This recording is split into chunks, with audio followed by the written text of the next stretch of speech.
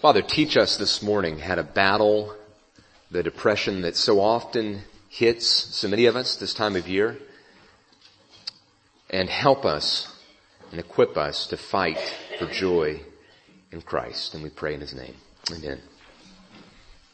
So I guess a couple years ago I saw an article that was published, and the title of the article was this: Is Christmas music bad for your mental health? And here's the lead of the story. The holiday tunes are fine, but experts say listening to too much Christmas music or hearing it too early can cause anxiety and depression. So for all of you who are against listening to Christmas music before Thanksgiving, here's your ammo. There you go. I myself am dubious of these claims. I start listening like in October to Christmas music, and you're thinking, well, that explains a lot about his mental health right there. But I have to agree that some of these Christmas songs that we hear are probably less than helpful. We could add Grandma Got Run Over by a Reindeer to that list as maybe less than helpful for mental health this time of year. Along with that maybe the worst Christmas song ever, the Christmas Shoes song. Have you heard the Christmas Shoes song? Come on. What's a little kid like that doing in a department store by himself anyway? He's got an angle. That's a con. He's selling the shoes out front for twice the cost. That's what he's doing. Anyway, I digress. I agree, some holiday songs are less than helpful for our mental health, but in all seriousness, you don't have to listen to Christmas music to experience depression and sadness during the holidays, do you? For those struggling with depression around this season, this is anything but the most wonderful time of year. For a lot of people, this is the hardest time. This is the saddest time of year. This is the time we struggle the most. You don't have to start listening to Christmas music in October to experience that. It's a time of just trying to survive for a great many people. And that's what we're going to consider this morning. How do we survive the depression so often associated with the holidays? And what we need to do as we start this conversation, we need to start by realizing that the holiday blues sometimes, the mild version of it or a more severe version of it, and it's what we call depression, can be triggered by any number of things. Disappointment over unmet expectations that we have for the season, that we have for the relationships that are rocky or missing this time of year. Loneliness. Maybe the spouse or the child is deployed.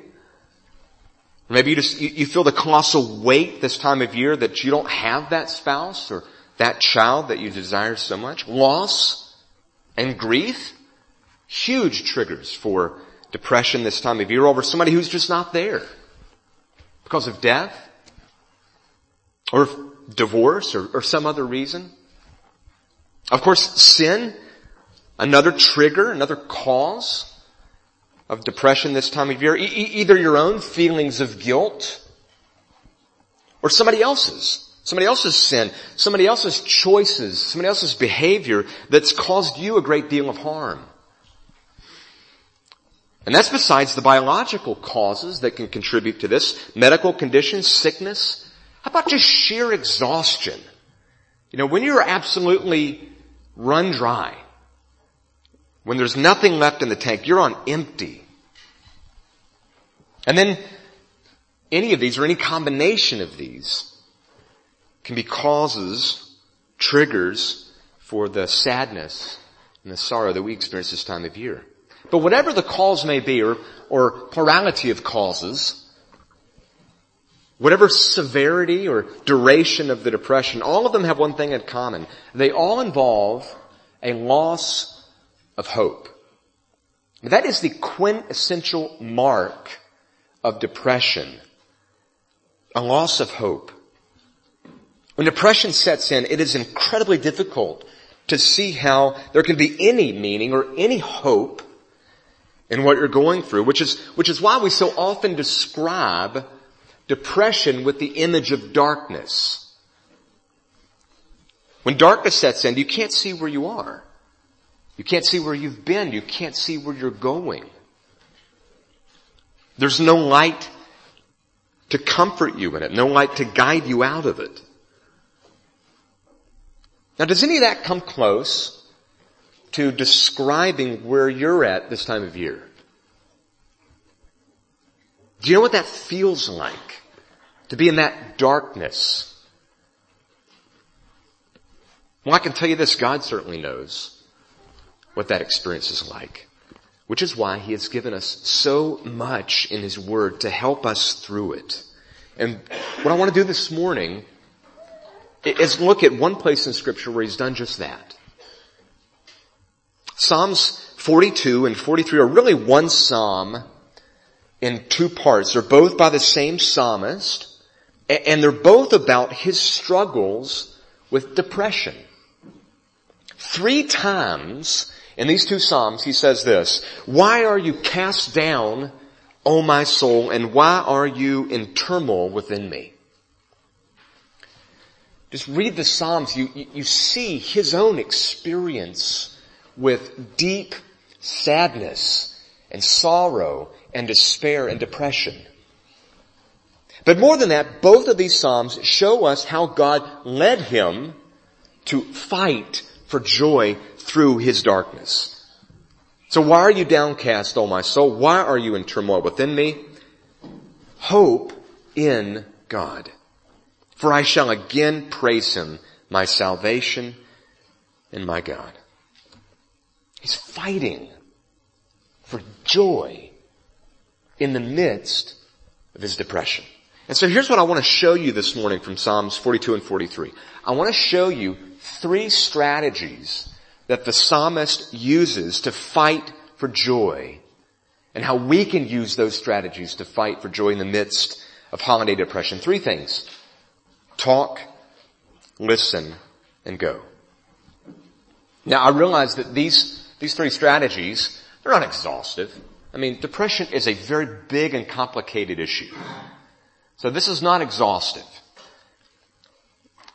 But this is essential. If we're going to fight for joy as we battle depression, these are essential for helping us do that. Talk, listen, and go. And I'll explain what Psalms 42 and 43 mean by that as we move along. But let's start then with the first. Talk. There are 2 people the psalmist talks to in these psalms as a way of battling depression. The first, I think, is obvious. The second, not so much. Now, the first and most obvious person that he talks to in his fight for joy is God.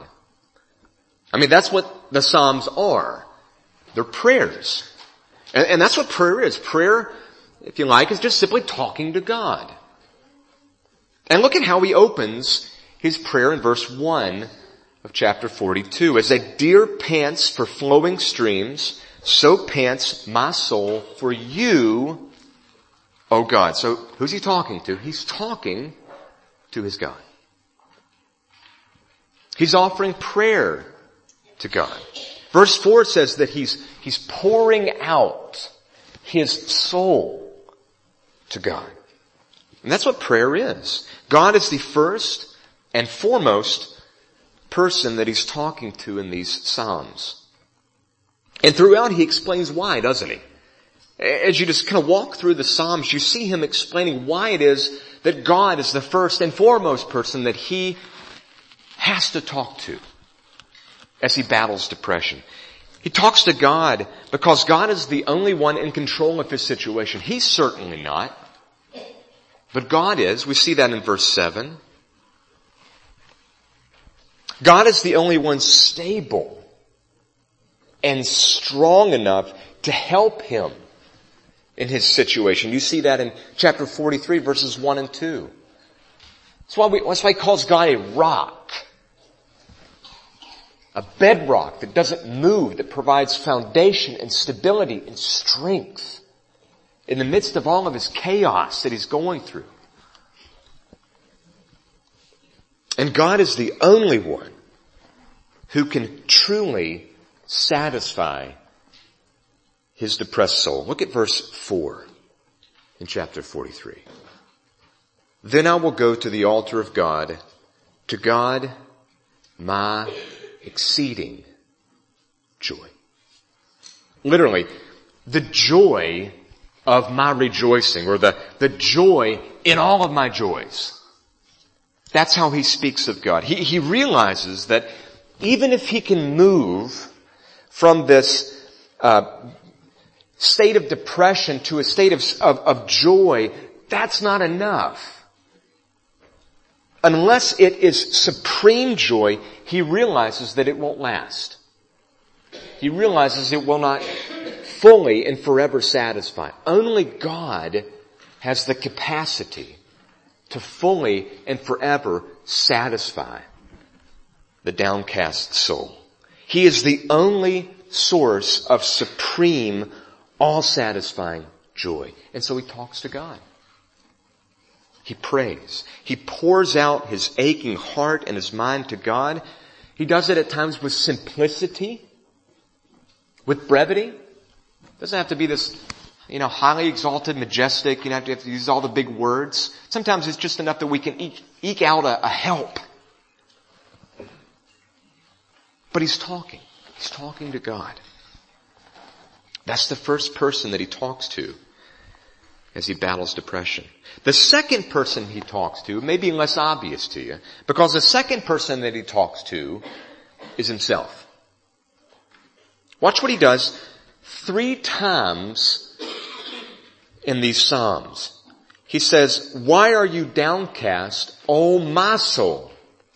Why are you in turmoil within me? Hope in God, for I shall again praise him, my salvation and my God." Do you see what he's doing there? He's talking to himself. But not in a weird way, right?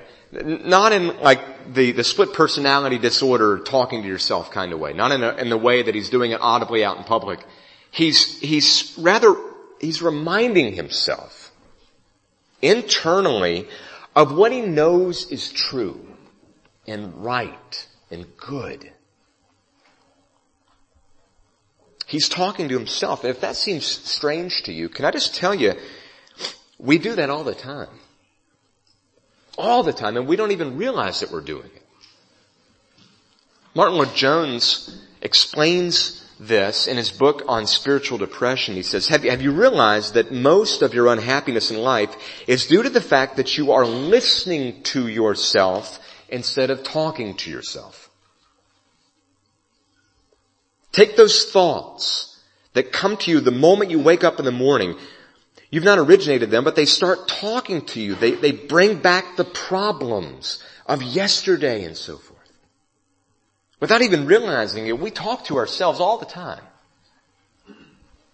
In the thoughts that we have, in the ways that we talk about the things that we deal with, and the problems that we have, and the struggles we go through, in the ways that we talk about them, we're really talking to ourselves. And we're listening to the ways that we talk about what we're going through. And what the psalmist is doing here is he's calling us to fight that.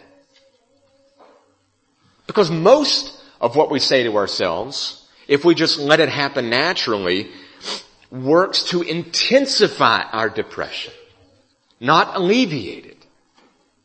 And the psalmist recognizes that. And he's calling us to spend less time talking about ourselves and more time talking to ourselves. Instead of letting those unhelpful and depressing thoughts reign in our minds, we speak up. We speak to them. We tell ourselves, you know what? Today is not hopeless. When you're in the midst of deep, dark depression, that's what you tell yourself over and over and over again. That's the very definition of depression, that there's no hope in this situation. And what the psalmist is saying we must do is we've got to speak back to that.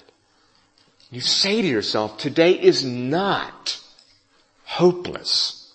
We preach to ourselves that God has not abandoned us. He's not lost control. He can and He will come to our aid when we call upon Him for help and for grace.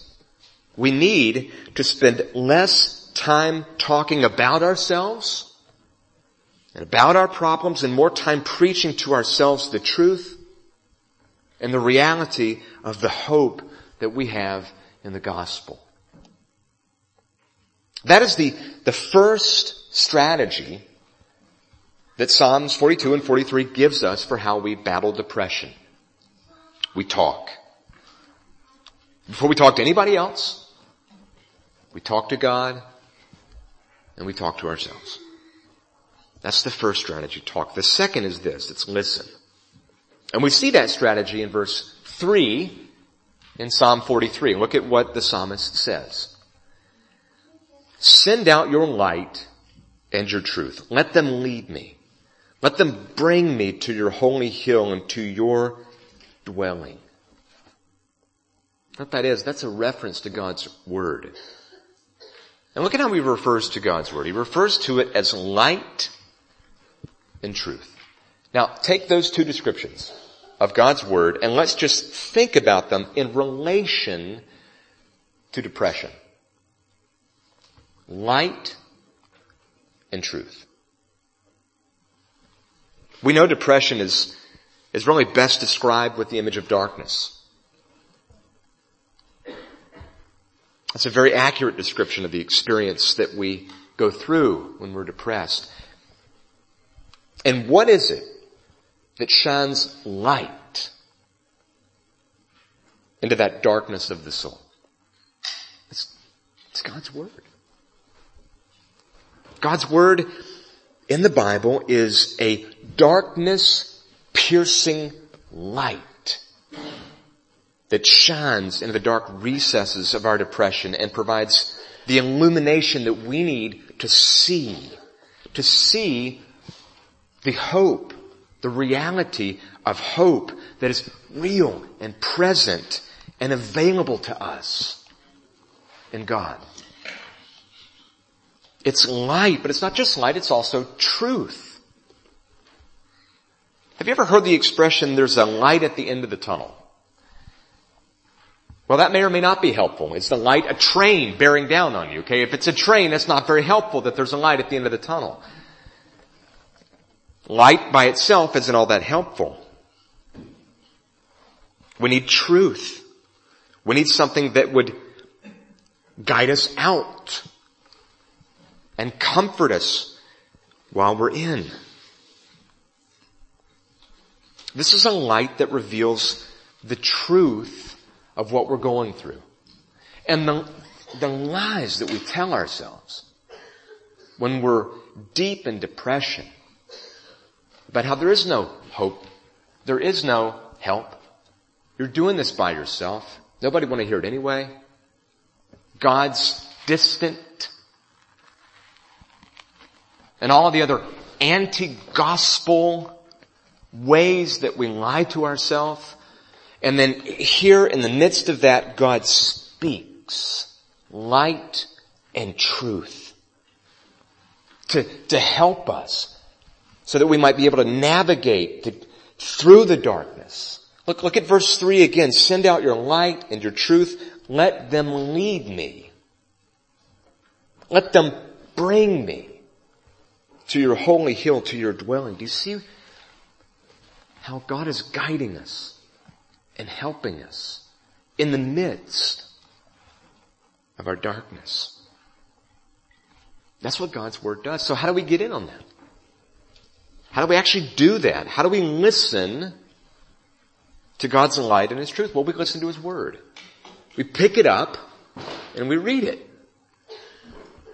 You pull the Bible off the shelf, you blow the dust off of it, and you actually open it and begin reading it.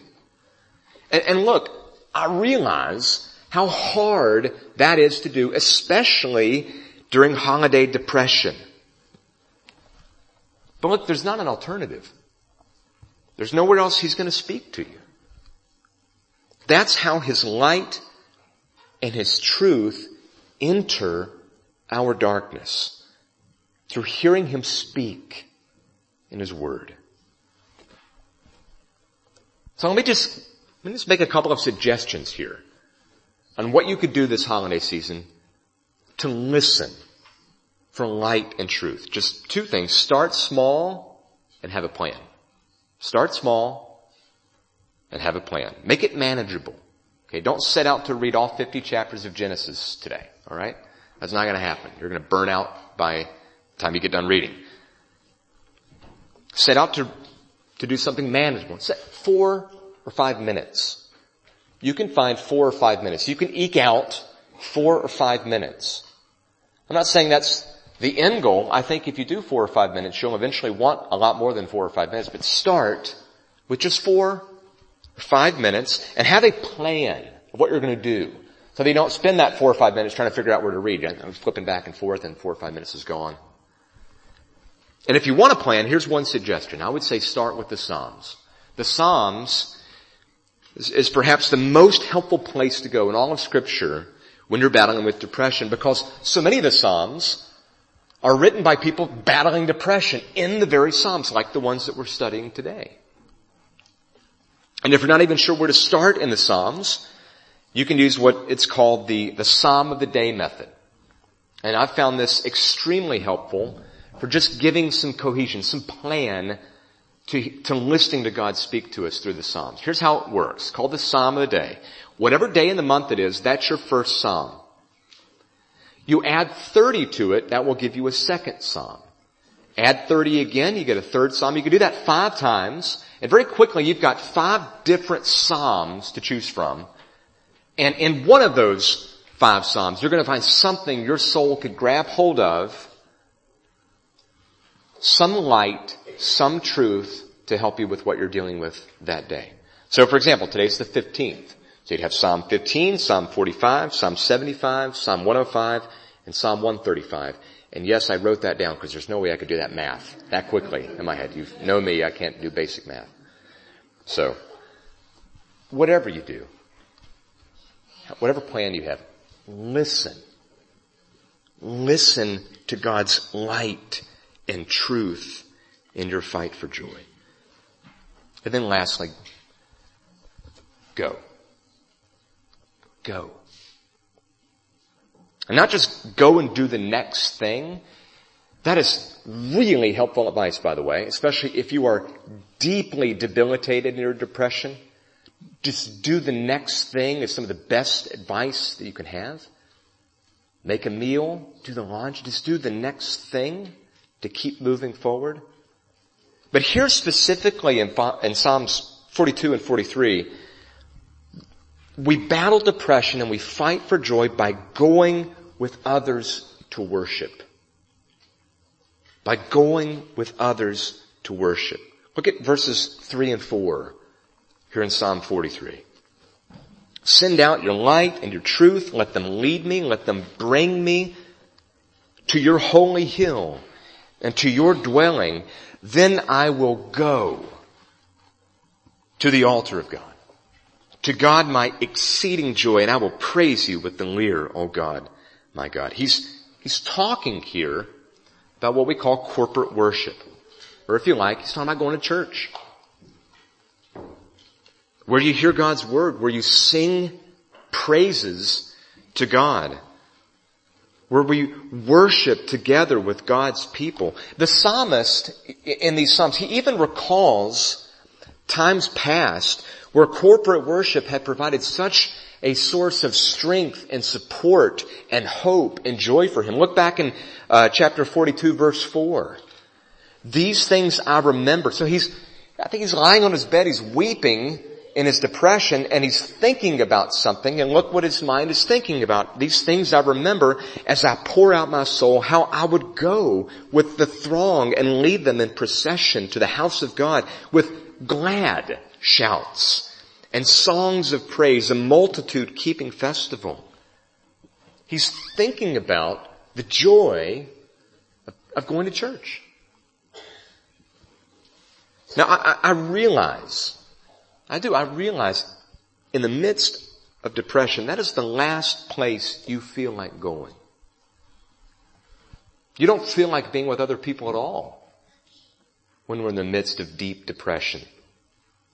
You certainly don't feel like going to church. You don't feel like going and seeing everybody else singing while you can't eke out even a word. You just want to be alone. So I realize that. That's the recoil that we have when we're depressed and we encounter this. But realize recoiling is the absolute worst thing that you can do when you're deep in depression. Pursuing isolation when you're down and you're depressed, it's like drinking seawater when you're dying of thirst out in the sea. For that brief moment, it quenches the thirst. But what happens? It immediately comes back more intense than it ever was before. It's more intense. It's more destructive, isn't it? Isolation is an attempt to self-preserve, but in reality, it's nothing more than a form of self-harm. The times we feel most depressed are the times we need to be with others the most. And that's what the psalmist is getting at when he talks about going with the throng to worship. What is a throng? It's a crowd. It's a group of people. In fact, it's a multitude of people. He's going with others to worship God. And in the midst of his depression, he's longing for companionship that he once had. The ministry of others to him, the encouragement of others for him, the help of others that they're giving to him. Especially as it's found in the context of worship, going with God's people to exalt in God together. That's his strategy for battling depression. And it needs to be ours as well. We've got to talk. We've got to listen, and we have to go if we're going to fight for joy in the midst of darkness this Christmas. You know, it really is a perplexing thing. It's paradoxical how the one holiday that should be the greatest help for sufferers turns out to be the one holiday they most want to avoid. I mean, isn't that what we do when we're depressed and we're facing the holidays? We just want to skip it.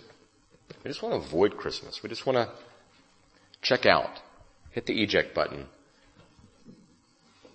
I realize that's how we feel when we're depressed on the holidays, but the exact opposite is what we need. I love how Paul Tripp explains that. He's talking about how sufferers should think about and approach Christmas. And just listen to what he says. If there weren't pain, suffering, sin, destruction, discouragement, and death, there would be no need for Christmas. This holiday is about suffering. This holiday is about pain. Now what we've done, and it's right to do that, we've made this a holiday of celebration because we celebrate the coming of the Messiah. But in so doing, we forget why he came. He came to end suffering. He came to end death. He came to end sin, in brokenness, in pain and destruction and discouragement. And so this is the sufferer's holiday. Rather than the holiday to be avoided, I ought to run to Christmas, because what Christmas tells me is that there's hope for people like me. Now, have you ever thought of Christmas like that? As the sufferer's holiday. Folks, it is the only holiday where we can celebrate light coming into the world, coming into our darkness, in order to experience the very darkness that we face and to conquer it on our behalf. That's exactly how passages like Isaiah 9 speak of Christmas. The people who walked in darkness have seen a great light. Those who dwelt in a land of deep darkness, on them light has shone. You've multiplied the nation. You've increased its joy. They rejoice before you as with joy at the harvest. And then it goes on. For unto us a child is born. To us a son is given. And the government shall be upon his shoulders, and his name shall be called, you know it, wonderful counselor. Oh, how the depressed need counsel. They need a counselor who is wonderful. He is a mighty God, the kind of God who provides the stability and the refuge that we need, that we cannot provide for ourselves. Everlasting Father, Prince of Peace. Friends, that is what we celebrate at Christmas. And so if you are suffering this morning in the darkness of depression, the good news of Christmas for you is that you don't have to go through that alone. You don't have to go through that without hope. Jesus came to rescue those in deep darkness. He came to forgive our sin, to take away our guilt, to give us true and lasting joy, and to one day eradicate forever all suffering, all sadness, all despair. And He did that, folks, by suffering for us on the cross. And that same Jesus is here this morning. He's here. And He's offering Himself to you as light and truth. That's what Christmas is all about. That's why it truly is the sufferer's holiday. And so if that's you this morning, I want you to hear Jesus' promise to sufferers like us as we close. Just hear what Jesus says to you right now in the midst of your darkness. He says, I've come into the world as light, so that whoever believes in me may not remain in darkness. May Jesus be your light this Christmas.